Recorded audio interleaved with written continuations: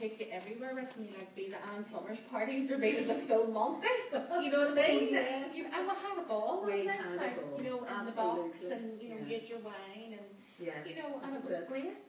One of the things, Karen, that you have shown me, and I'm so grateful for, is things like hugs. We never had hugs. No. Nobody hugged. Why did they not hug? It just wasn't done back then.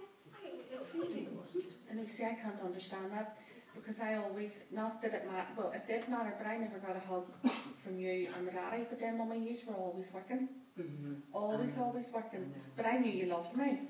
I know. But I always swore that when I had kids, Yes. that I would tell them every day that I loved them. But I don't know where I got the hugs from because nobody ever gave me a hug. That's what I was wondering. Nobody ever gave me a hug. I'm so glad it did come. I'm so glad. And I think it's probably come more from the kids. Yes. If you can't say it, hug it. Yes. You know, if you can't say something, hug. You and I never leave each other now without a hug. And even my daddy. Now to defer to him, like, he's you know, getting better. now he gives the kids a hug Yes. and give me a hug. Yes. I think it's just a matter of biting the bullet and saying, well, do you know what? I really do think the world of you. Yes. You know, yes. and I'm here if you need me.